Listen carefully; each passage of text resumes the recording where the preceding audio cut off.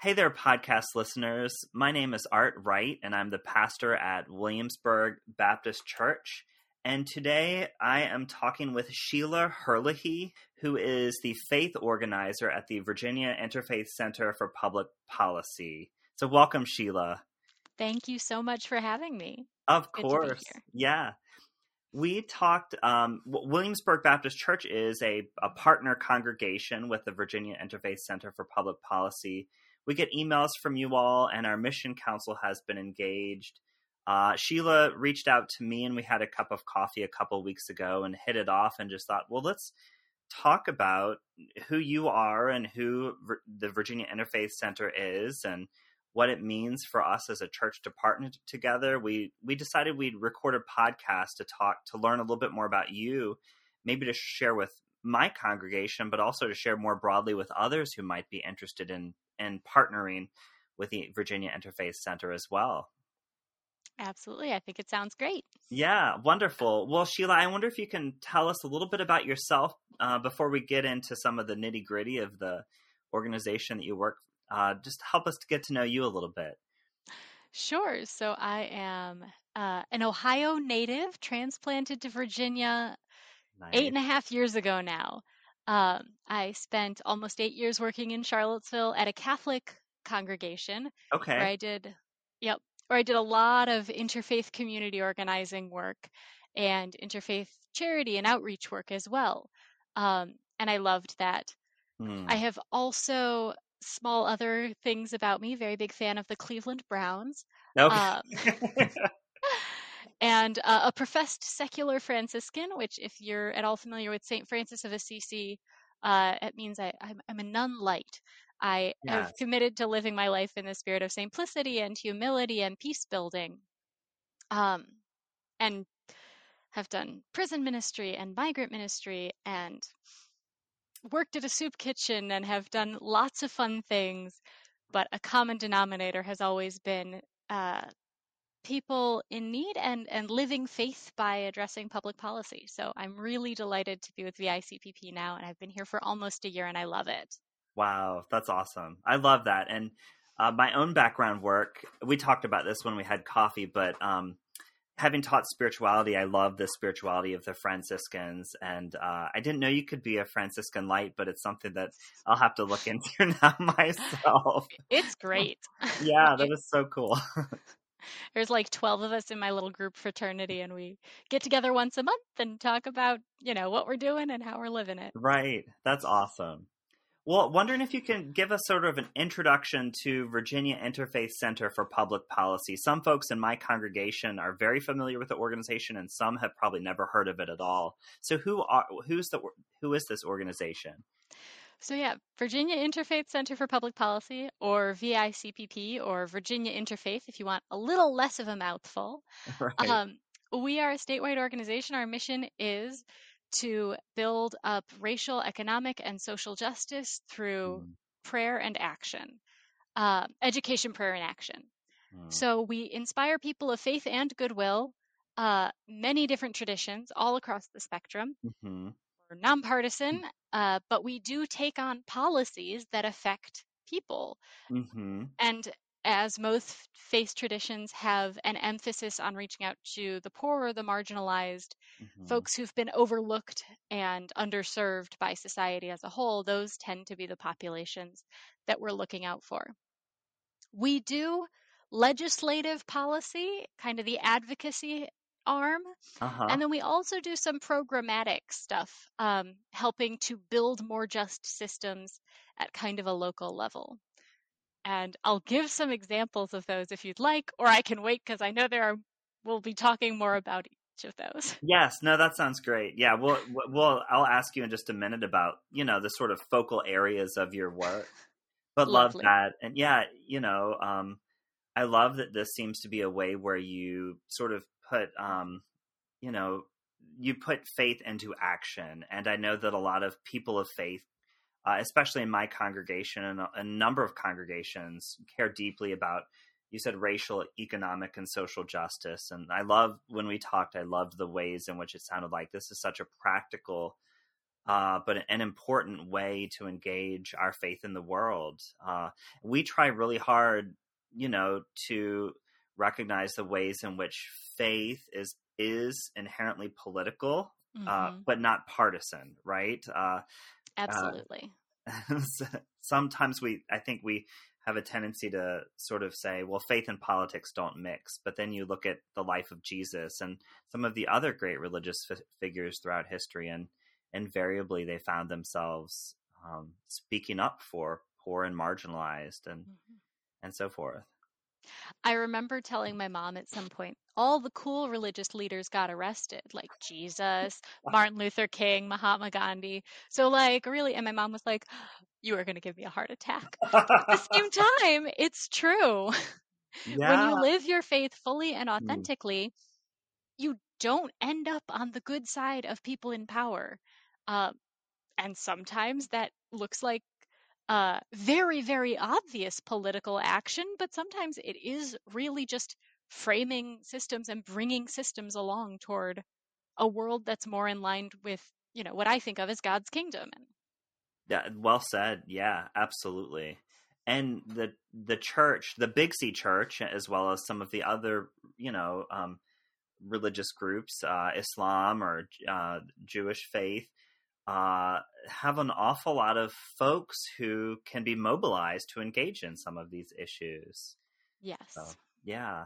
Well, I love that. All the really cool religious leaders got arrested at some point. Some got killed too. So some got killed too. Mm-hmm. It's a hard line to walk. Well, Sheila, I'm wondering if you can tell us just maybe like a quick overview of what some of your key issues are that y'all are involved in as an organization. Then maybe we can talk a little bit more specifically about each one of them if you'd like. Sure, absolutely. So we've got kind of buckets where our work falls.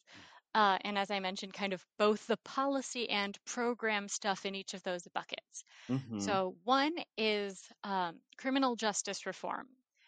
And what we've been working on at the General Assembly on that level is limiting solitary confinement. The UN defines solitary confinement for more than 2 weeks as torture. Wow. And there is no limit in the US to how long you can keep somebody in solitary. In Virginia, there are no regulations about reasons people could be in solitary. And so thousands of people are experiencing torture at the hands of Virginia's government. And wow. So, we've been pushing for that at the General Assembly. We also have heard terrible things about Virginia only has one state private prison in Lawrenceville. And we have heard from everyone, from prison guards, from former inmates, from everybody, that the conditions at Lawrenceville are terrible. Folks who are there are starving. Oh my gosh. Not getting enough food. And of course, that means it's cheaper for the government to operate, but it also means that people are not being treated as human, and that's unacceptable. So we are working on that a little bit in the programmatic sphere. So that's kind of the criminal justice reform bucket. Yeah. Can I just interject briefly? I mean, such obvious connections to scripture to me. My brain goes to Matthew 25, where Jesus says, sheep and goats, and you fed me when I was hungry and visited me when I was in prison. And yes. It surprises me to hear some of those things about what's going on in Virginia and in Virginia. Yeah. And that the UN would call that torture. So I'm grateful that y'all are advocating for something like that. Absolutely. Yeah. Again, this is clearly a marginalized population. These are folks who sometimes society has kind of given up on, or said, well, they did something bad. They don't deserve respect anymore. But that's guys, right? Yeah. As people of faith, that's just not how we see it. Right. We've all done things, and we all need grace and care in this way. Absolutely. And bare minimum standards of human decency. Right. Absolutely. Yeah. Awesome. So criminal justice reform. Okay. That's awesome. One. Another one is worker justice and worker protections. So on the policy side, we're working to require employers to provide paid sick days because right Mm-hmm. now you're not guaranteed paid time off. And over 1 million Virginia workers don't have time off. 2/3 of grocery store workers don't have Wow. paid sick days. So your choice is, do I not make rent this month and stay home, or do I go in and work at the grocery store with strep throat? Do I Oh, leave my 10-year-old who is sick home alone, or do I send my 10-year-old who is sick to school so that I can go to work? right. And these are just untenable choices. So we have been doing stuff around paid sick days at the kind of advocacy level. Mm-hmm. At the program level, we have some cool programs around living wage campaigns. So Virginia's minimum wage is currently, oh Lord, I should know this. It just went up. I think it's $11 an I hour. can't fact check you off the top of my head if it makes you feel better. um, just went up in January. Okay. I believe it's $11 an hour. It's scheduled to go up to 12 next year. Okay. But but a living wage to actually for one person to be able to support themselves on an hourly wage is significantly higher than that. Mm. And so there's a few of our um, regional groups, chapters that have organized living wage certification processes. And so if you are in Northern Virginia, or if you're in the Richmond area or the Charlottesville area, your business that is paying $15 or $16 Mm. an hour can get certified and have a logo in your window and get positive acclaim. So, the carrot side of things, Right. to reward businesses and employers who are paying their workers appropriately, who are giving a living wage. And that sort of thing is happening. We've also been working on farm worker protections, heat Hmm. stress safety protections. The list is long. Worker rights are a thing. Oh, and stopping wage theft, which is just rampant for low wage workers. Oh. So will you say a little bit more about that for folks who may not know what that is? Wage theft? Sure, yeah. So wage theft is exactly what it sounds like. When you are not paid all of your legally owed wages, your employer has stolen your wages from you. Sometimes that means instead of getting overtime pay, you are just paid at the regular hourly rate as an overtime worker, or you're paid under the table so that taxes don't come out, or you're paid as an independent contractor instead of an employee, again, cheating the state out of taxes, and requiring you as the employee to pay double taxes on that Right. money. Right. But sometimes it's things like you quit your job and then your employer's mad about it, so they never send you your last paycheck. Mm-hmm. Um, and these things are just so common. I think there's some statistic 1 in 4 low wage workers experiences wage theft. Oh my Um, gosh. Wow. yeah, it's Yeah. everywhere. Wow. And so Right. we And that's, have, as, someone who has a salary and works a middle class job, it's not something that I've experienced. And so that's one of the reasons why, yeah, some of us haven't experienced that or don't know that that's a real reality. absolutely. And salaried workers, I mean, I could go down a rabbit hole here. Sometimes paying people a salary just to keep them out of hourly work so that then you can require 50 hours a week but not pay for 50 hours a week can be another form of wage theft. But Right. I don't think that's the boat you're in, but like that happens too. Sure. Absolutely. Yeah. Uh, And so y'all, as part of the legislative work, advocate for the General Assembly to pass bills that would put more of these worker protections into place. exactly. In fact, we won a couple of wage theft protections recently. Oh, Well, 2 years ago, I guess. Employers are now required to provide pay stubs. So, like, you can check your records of how many hours you worked against how many hours they paid you for. And if there are discrepancies, you have a document to bring to court with you. right. Um, we also got what's called a private cause of action, which means that instead of waiting for the state's Department of Labor and Industry to take up your complaint, I think they had 3 regulation officials for the entire Commonwealth of Virginia. You could get a lawyer to take your case to court independently, and the employer would be if it turned out the employer was at fault, they would be required to pay the lawyer's fees. So Wow. these things are making it a lot more viable for workers to get their compensation. Okay. And we've got a resource that connects workers and victims of wage theft to legal help um, as that's needed. Awesome. That's great. So criminal justice reform, worker protection. Mm-hmm. We also have health equity. Okay. So a few years ago, we were a big part of the fight to bring Medicaid expansion to Virginia. We Uh-huh. won that with a Republican-controlled legislature Okay. and lots of bipartisan support. This year, Awesome. we've been working on a campaign about requiring implicit bias training for healthcare professionals. So currently, the maternal mortality rate for women who are Black is 3 times that as for women who are white, even when you figure in um, education level, geographic location, socioeconomic status. A Hmm. professor who makes 70 grand a year, or, 100 grand a year, is still 3 times more likely to die in childbirth than a high school Wow. educated white woman. And that's not doctors intentionally discriminating, but there is that implicit and unconscious bias that training can help. So that's been a legislative thing we've been pushing for. Mm-hmm. Would that be Also, sort of like, maybe someone comes into your healthcare practice and they have certain questions or concerns and again, not consciously, but subconsciously, maybe you just don't give their concerns the same credence or credibility that you might give a white person under your care. absolutely, that Yeah. definitely figures in. There are all sorts of stereotypes that folks don't realize still play into healthcare.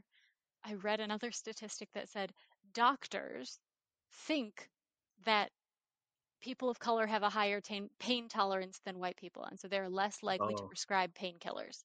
wow. And that's absurd. That's absurd that people have Wow. to, just live with their pain because the doctor isn't going to believe them. Right, right. Wow. Okay. Um, And then, of course, as you can imagine, with COVID and a global pandemic happening, this health equity work has fed into our programmatic work. We're currently doing an initiative on the principles that guide medical ethics Mm-hmm. and to encourage communities of color, in particular faith communities that serve people of color, to consider the vaccine, to learn about Mm. the ethics of healthcare that went into the vaccine and how, slowly but surely the medical community is trying to serve communities of color better. So, yeah, that's some other work we're doing Yeah. around So healthcare. really education around vaccinations and so forth. Yeah, around vaccinations and around, what the standards are, what the priorities are for medical professionals, and how can we hold folks to that higher standard. Right, right. Yeah, that's great. Yeah. Awesome. And so and then number four, I know you told me welcoming the stranger or like support for immigrants. Yeah, absolutely. So this we have less legislatively to push for on this at the state level. As you can imagine, Okay. immigration reform needs to come at a federal level. Hmm. However, over the past few years, we have been involved in coalitions to, get in-state tuition regardless of immigration status, and we were part of a coalition that won driver's licenses for all, again, independent of whether you were a documented or undocumented immigrant. You can now get a driver's license in Virginia, which Wow. is huge because you can't not have a car in Virginia. So folks were driving without licenses or whatever, and Mm-hmm. or not. And I knew a woman. Like I said, I used to work at a church, and I oversaw financial assistance. And there was one woman who would take her an hour to take public transportation on what would be a 5-minute drive from her house Right. to the church Right. because she couldn't Mm. have a license. Right. Um, so we've been a part of those kind of coalitions on the legislative level, and we're part of coalitions gunning for immigration reform that's the wrong word, but aiming for immigration reform at the federal level. But on the programmatic level, we're also part of we run the Central Virginia Sanctuary Network, which is less about churches offering sanctuary, though we have supported churches who've offered sanctuary to folks pursuing sanctuary is complicated. I'm not going to go into that just at the That's moment. okay. Yeah. We've supported congregations in that, but there's also a network that, gives folks rides to their immigration hearing. This was especially necessary when people couldn't have driver's licenses, but even now, like having that stress alleviated of trying to find your way there, or especially if you don't have a license and you need to go to your asylum hearing to talk about how how you were being harassed in your home country and therefore fled to the United States for security reasons. Not having to drive to that appointment can be a huge emotional release. Yes. So the Central Virginia Sanctuary Network has really assisted a lot of immigrants with transportation, especially to legal appointments. Wow. And other kinds of connections. I've gone to, the downtown courthouse once for jury duty, and that was tremendously stressful, just trying to find parking for that. And, nothing was at stake for me other than, if I got called as a juror. So I get it. Yeah, that's a huge gift. Absolutely. Yeah. So, and I'm bilingual, so kind of expanding our reach to Spanish language faith communities as well, because all of these previous issues affect the immigrant community in a particular way, right? If you don't, your worker you are much less likely to speak about your rights as workers if you don't feel comfortable in the language. You are much more likely to be experiencing discrimination in the criminal justice system if you are also from another country. So there's all sorts of ways that these issues interplay with each other. Right. Absolutely. Yeah, and the challenges can kind of stack up and multiply. Yes. And I've worked with some families who have resettled from other countries, Myanmar, Burma, in a previous church that I was a member of, and also a refugee resettlement agency. There are a lot of obstacles for folks who are putting down roots here. Yeah. Well, so that's wonderful. Criminal justice reform, worker protection, health equity, and welcoming the stranger. How do you all go about deciding what your key issues are as an organization, what you focus on? Oh my heavens. There's that's a 45-minute chat all by itself. Can you give like a quick snapshot? Yes, the quick snapshot is basically, we look at what changes we can meaningfully accomplish this year. So that means, we look at what the makeup of the legislature is, who we have who's got in the know, and would be compelling in terms of leading that issue. We look at what the faith community is excited about and wants to get on board with. And so is there a listening process? Y'all are, connected to churches or other faith organizations. And so you all are hearing from them what they're concerned about as well. Yes, exactly. We've got the, our congregational liaisons who are sort of the bridge between VICPP and individual congregations. And we have our regional chapters who do sort of the interfaith work in particular cities or regions. And both of those groups give us feedback about what they're seeing, what they're hearing about, what problems they're facing, what folks are excited to take on. Right. And then all that together, and we add up, we're never going to do something that's divisive among the faith community. So we want something that has a consistent teaching when we're advocating for welcoming the stranger or for, providing money for affordable housing. Faith traditions are pretty much united on those fronts. Right. If you got into some other issues, they might be more of a flashpoint, and the Unitarians and the Catholics might fall on different sides of that spectrum. I imagine as an interfaith organization, and even within the Christian tradition, interdenominational organization, it can be hard to thread that needle sometimes. in a way to cast your net as widely as possible. It is. It is. It's important to be threading that needle, but it is sometimes a challenge. Right, We were right. having a conversation about, uh, yeah, how do we message things? Because we want to make sure that we are moving forward on justice. So, for example, the first bucket I talked about was criminal justice reform.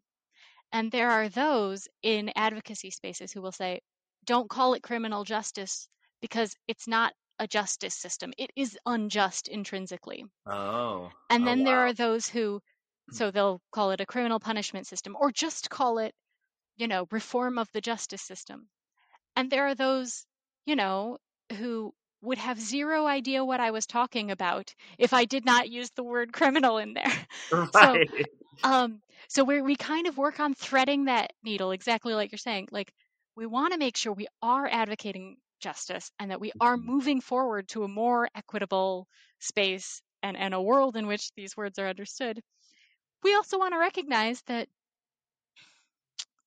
X person in X congregation doesn't live and breathe this world, and we want to make sure Mhm. that this is accessible to all and isn't going to turn people off without getting to Absolutely. know us. So, Right, right. mhm. Yeah.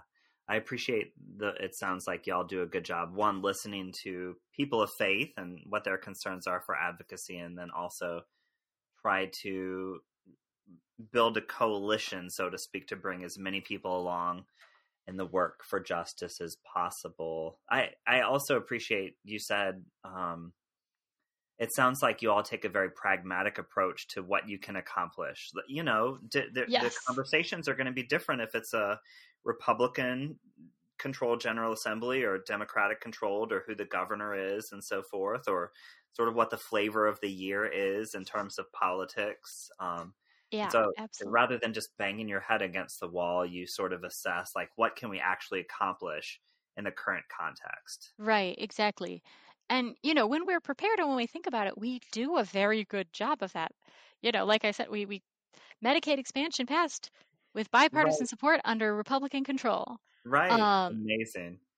and there's last year, with the or not living wage, minimum wage for farm workers. Farm workers are exempt from minimum wage. Anyway, that's another Wow. tirade for another day. Wow.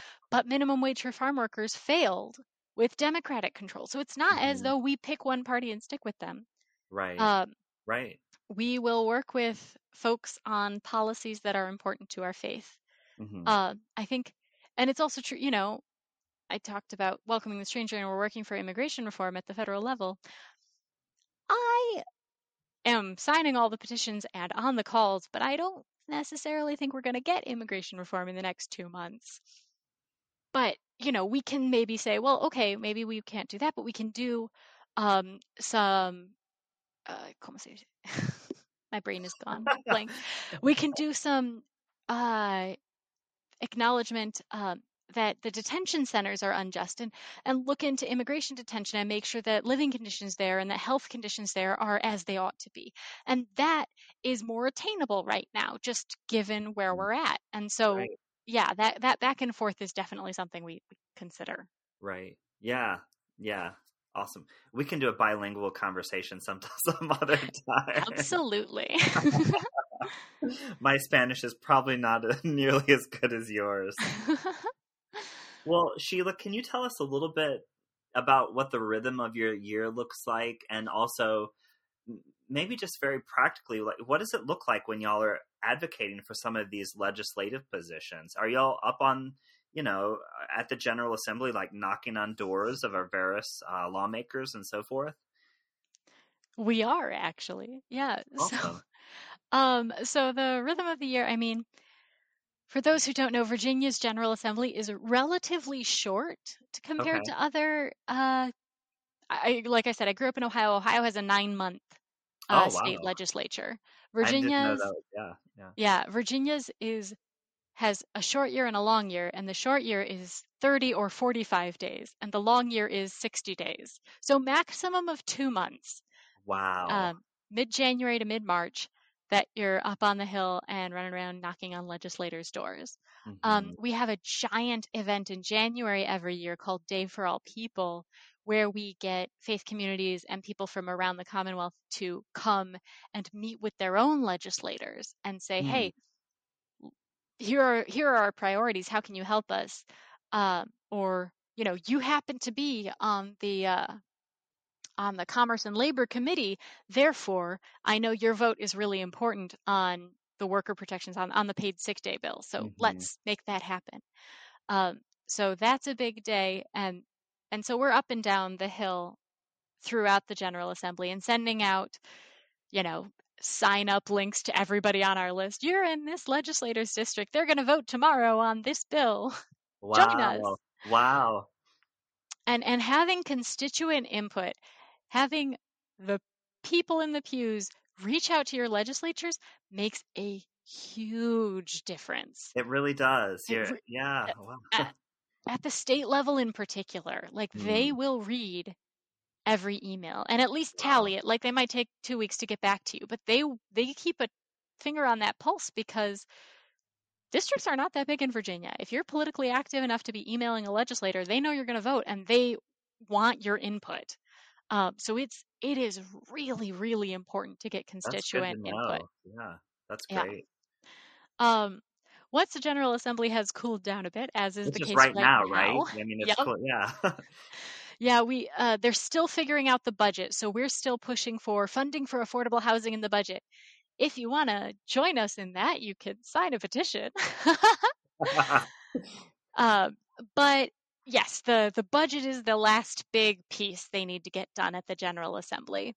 Mhm. So now is the time when we're building relationships with the congregations and the chapters around Virginia.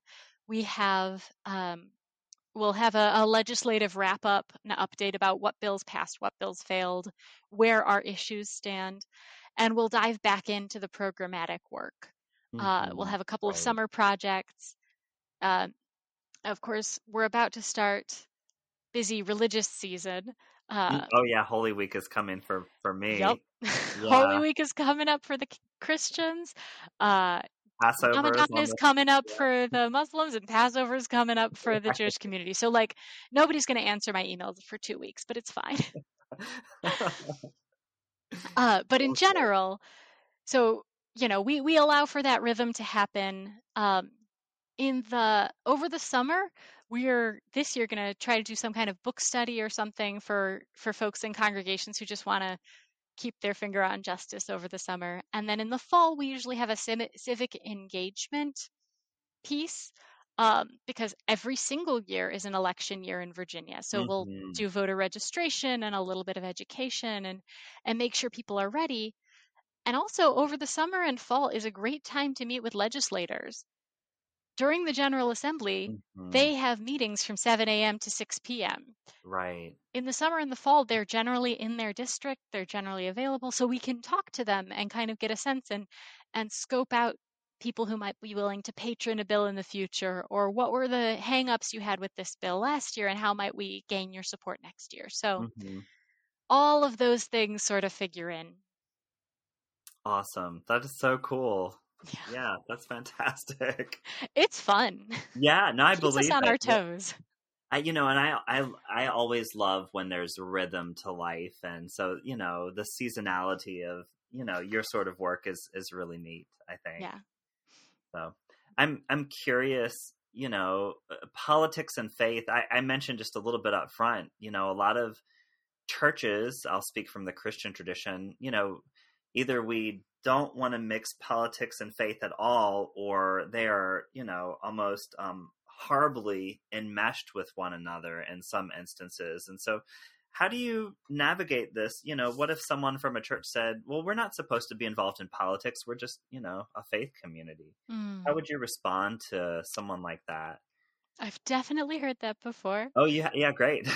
And I definitely my thought is I agree. I think we need to be not partisan. But the truth of the matter is that we have to be political. We have to be policy oriented. My tradition says I am not off the hook. I have to build the kingdom of God right now. Mm, And the mm-hmm, kingdom of God means taking care of the imprisoned, means taking mm, care of the folks who have no place to lay their head, mm-hmm, means, um, and the best way to do that is through policy. I used to, when I worked at a church, I oversaw both. My title was coordinator of justice and charity. Great title. hmm, Uh, but I oversaw our food pantry. And I was like, this is awesome. But the same people come back week after week, and that's great. I'm so right, glad we can provide them food. But it's right, not addressing why they're hungry. It's not addressing what their wages are. It's not addressing um, what the social safety net is or how much their food stamps are. right. And so if a person knocks on my door and says they're hungry, I will make them a sandwich. But if if you keep doing that, too much charity without justice can end up enabling a broken system.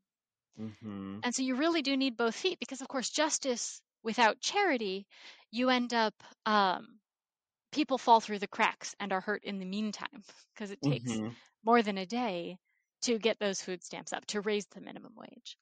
But mm-hmm, you really do need a balance of both. I would say that, you know, soup kitchens are, of a sort, political. They are a part of the system that we live in. And advocating on behalf of folks who are marginalized in our society is just another piece of that. I think we are engaged in public life, whether we acknowledge it or not. And so we mm-hmm. must choose to have our faith inform the way we engage in public life. But I mean, politics really at its essence is how we live together in community, right? I mean, so Yes, like in a literal sense, it's impossible to divorce your faith from politics, right? exactly. Yes. And it should, love of neighbor should inform how we live together in community, Mm-hmm. and how we decide who gets paid what, or, what our standards of health care are in our community and so forth. I Yeah. was talking to someone recently. We had a feeding program at our church, and the comment was that there's enough food in the world for everyone, but the way that the systems are designed doesn't enable everyone to get enough food. And so rather than simply feeding people when they're hungry, how can we create a world in which all have enough to eat? And to Mm. me, that really does evoke the kingdom or reign of God imagery, like you talked about. Like, how can we create a more just world that reflects God's heart and vision for abundance for all? And I do see that theme threaded throughout Scripture. Yes. Yeah, I agree. And there's so much on this. Liberation theology and just so many Yeah. pieces that are figuring in my mind. But Right, yeah. right, yeah. I'm thinking, I'll just say this briefly, but, Jesus in John chapter 10 talks about being the good shepherd. And some of that conversation in John chapter 10 evokes, I think it's Ezekiel 34. Mm. And Ezekiel, the prophet, is really critical of the leaders, the leadership of the community, really, the aristocrats who aren't taking care of the sheep. He calls them shepherds, and he says they're not taking care of the sheep. And so there is a political dimension, especially to Ezekiel and the other prophets, where they're calling the leaders to account and say, your job is to take care of people and make sure everyone has enough to eat, Yes. and create a society that's healthy and whole, really reflects God's shalom, or God's, wholeness and justice. Yes, absolutely. There's on my bookshelf at home is a book, The Prophets by Rabbi Abraham Heschel, Oh, yeah. which goes into like how all the prophets are social justice warriors, like Yes. Oh, all my of them, gosh. all of them. And so if you don't think faith is political, like read any of the prophets, read Yeah. Amos, you'll have a grand time. Oh, yes. Yeah. I love that. Hmm. Yeah. So that's a good book recommendation too. Yes, Abraham Heschel, The Prophets. yes. And, I think that, so there's sort of like, at least within the Christian tradition, mission trips, often Hmm. short-term projects where, we might go do a VBS and feed some people. maybe do like some medical missions or whatever. But then there's that larger component that I would call advocacy, where we advocate for a more just world. And I think it's hard because churches, and at least in my context, have struggled to figure out how to engage that piece. And so when we had coffee a couple of weeks ago, that was one of the reasons that I was so excited to talk to you, is because this Virginia Interfaith seems like such a wonderful way for churches and people of faith to get involved in advocacy in a way that has the potential to make a real difference in people's lives. And partnering together is going to be a lot different, especially, with folks like you who know what they're talking about, than me just walking up to, the hill and knocking on a door and being like, I believe in such and such, and it has no relevance to what the actual bills are under discussion, perhaps. And so I was just excited to have that conversation with you and think this is a practical way of churches to get involved in advocacy work. Yeah. Yeah, I do. I love that about what we do here. Mm-hmm. I think, signing up for the email list means at the very least you'll get an email once a week that says, hey, like, these are the bill numbers that you should be emailing. Just hit this button, you can sign the petition. Right. And that's so meaningful and helpful. But then we try to do stuff, throughout the year to make sure there is possibility for that interfaith connection locally, or there is the possibility for reimagining faith in a justice context, or building up a better community. So, yeah. Absolutely. Yeah. We'll make sure to put the link so on this podcast so that folks can sign up for that email, by the way. That would be great. And I'm watching our time, but I just wanted to mention, y'all are an interfaith organization by design. Mm-hmm. And so you are a person of faith yourself, which I think is neat. This is a way for you to put your own faith into practice. But I also think that it's neat that justice issues are a way to build bridges between people of different faiths, like, the mosques that are involved and care about criminal justice reform or worker protection. And, in a world that is often so divisive, and religion is, certainly one of the chief ways that we're divided, or that we divide ourselves as humans. In denominations, you get 10 Baptist churches. There are 10 very different churches. Yes. But how cool to be able to partner together to bridge that divide between faith groups. I think that's a neat part of what y'all do. It is really good. And I think something that we're, trying to expand and make sure, because if you can send out the petition and then you can say, oh, look, all these people signed on, or all these clergy from all these different denominations, but actually building relationships among folks of different faith traditions is really powerful. Mm-hmm. And something I love to do. And it happens a little bit in our chapters, and it happens a little bit in our congregational liaison groups. When I worked in Charlottesville, I mentioned I did interfaith organizing, and like myself and a woman who was with the Jewish synagogue, we were the co-chairs, and we have the same birthday. She just texted me yesterday, like we had Love it. Just these connections help humanize folks, and also really do help us to work together, because we'd have, a monthly reflection, and someone would share about how their faith tradition called them to this. But in the interim, we were all just doing the concrete work of making the world a better place, making our community better. And yes, it had to do with all of our faiths. But that wasn't a dividing point. That was a point of unity. Right. Which is something I appreciate. Yeah, that's so cool.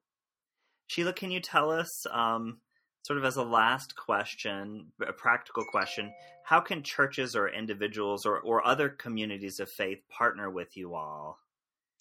Sure. So there are lots of ways. I've mentioned a little bit our liaisons, which are the bridge between VICPP and a particular congregation. There's also 10 regional chapters. I can't list them off right now, but they're on our website. So if you live in those areas, you can just plug in, and they usually have about a monthly meeting. And signing up for the email list is always a good idea. We try to make sure there's at least a quarterly event that you can either do yourself, do with your faith community, or plug into a chapter or a region and do together. Oh, great. Yeah. So those are kind of the ways to get involved. If you want to do more on a particular thing, like join our social media team or join our health equity team, those exist too. Folks can feel free to email me. Yeah, and my link, my contact information can also be in the description here. Awesome. Yeah, we'd be glad to share that too. Can you give us an example, maybe just one example of one of those quarterly events? Sure. So actually, I'm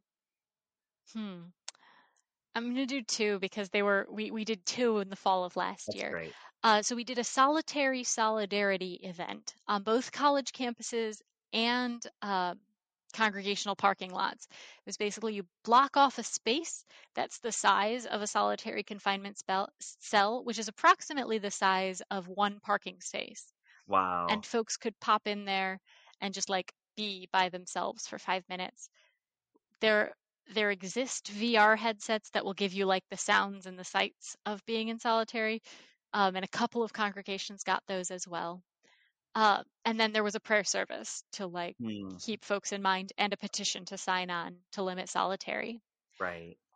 Also, the Saturday before Thanksgiving, we did a prayer service outside of grocery stores that do not offer paid sick days to their workers. And, we prayed for the workers, especially on that crazy busy shopping day. We prayed for our legislators, and we handed out little flyers and invited folks to, again, sign a petition saying we need paid sick days in Virginia. So like those sort of a little bit our kind of motto is learn, pray, act. And so we have just a taste of all three in these kind of events. We've also, done a movie series together, a movie and discussion series, or like I've mentioned, like a book series. So right. Yeah. Well, you have to raise the awareness, right? Yes. Of, and even talking to you in this conversation, I've learned a lot, and my hunch is that our listeners have learned a lot too. Like they probably didn't know that, there wasn't a, maximum, amount of time you can spend in solitary confinement. Yeah. So it's important to raise those issues to light. Yeah. There are people who've been who were in solitary confinement for years. Oh my gosh. Yeah. You cannot survive that. Of course, that affects your mental health. Of course, that affects everything about your life. Absolutely. Afterwards. Physical health, spiritual health. Yeah. Yes. Yeah. Sheila, this has been such a wonderful conversation. I'm so grateful for the chance that we've had to sit down. I'm personally grateful for the amazing work that y'all are doing and the ways in which you all are living out your faith in the world in a very tangible way, and the ways in which y'all are attempting to shape and create a commonwealth of Virginia that better reflects God's heart for the world. And what an amazing thing that y'all do. I'm grateful for my church's partnership with you all, and hope that we can deepen that, continue to find ways to partner creatively together. And I don't know, I'm just excited for the future. So thanks so much for your time in this conversation today. Absolutely. Thank you.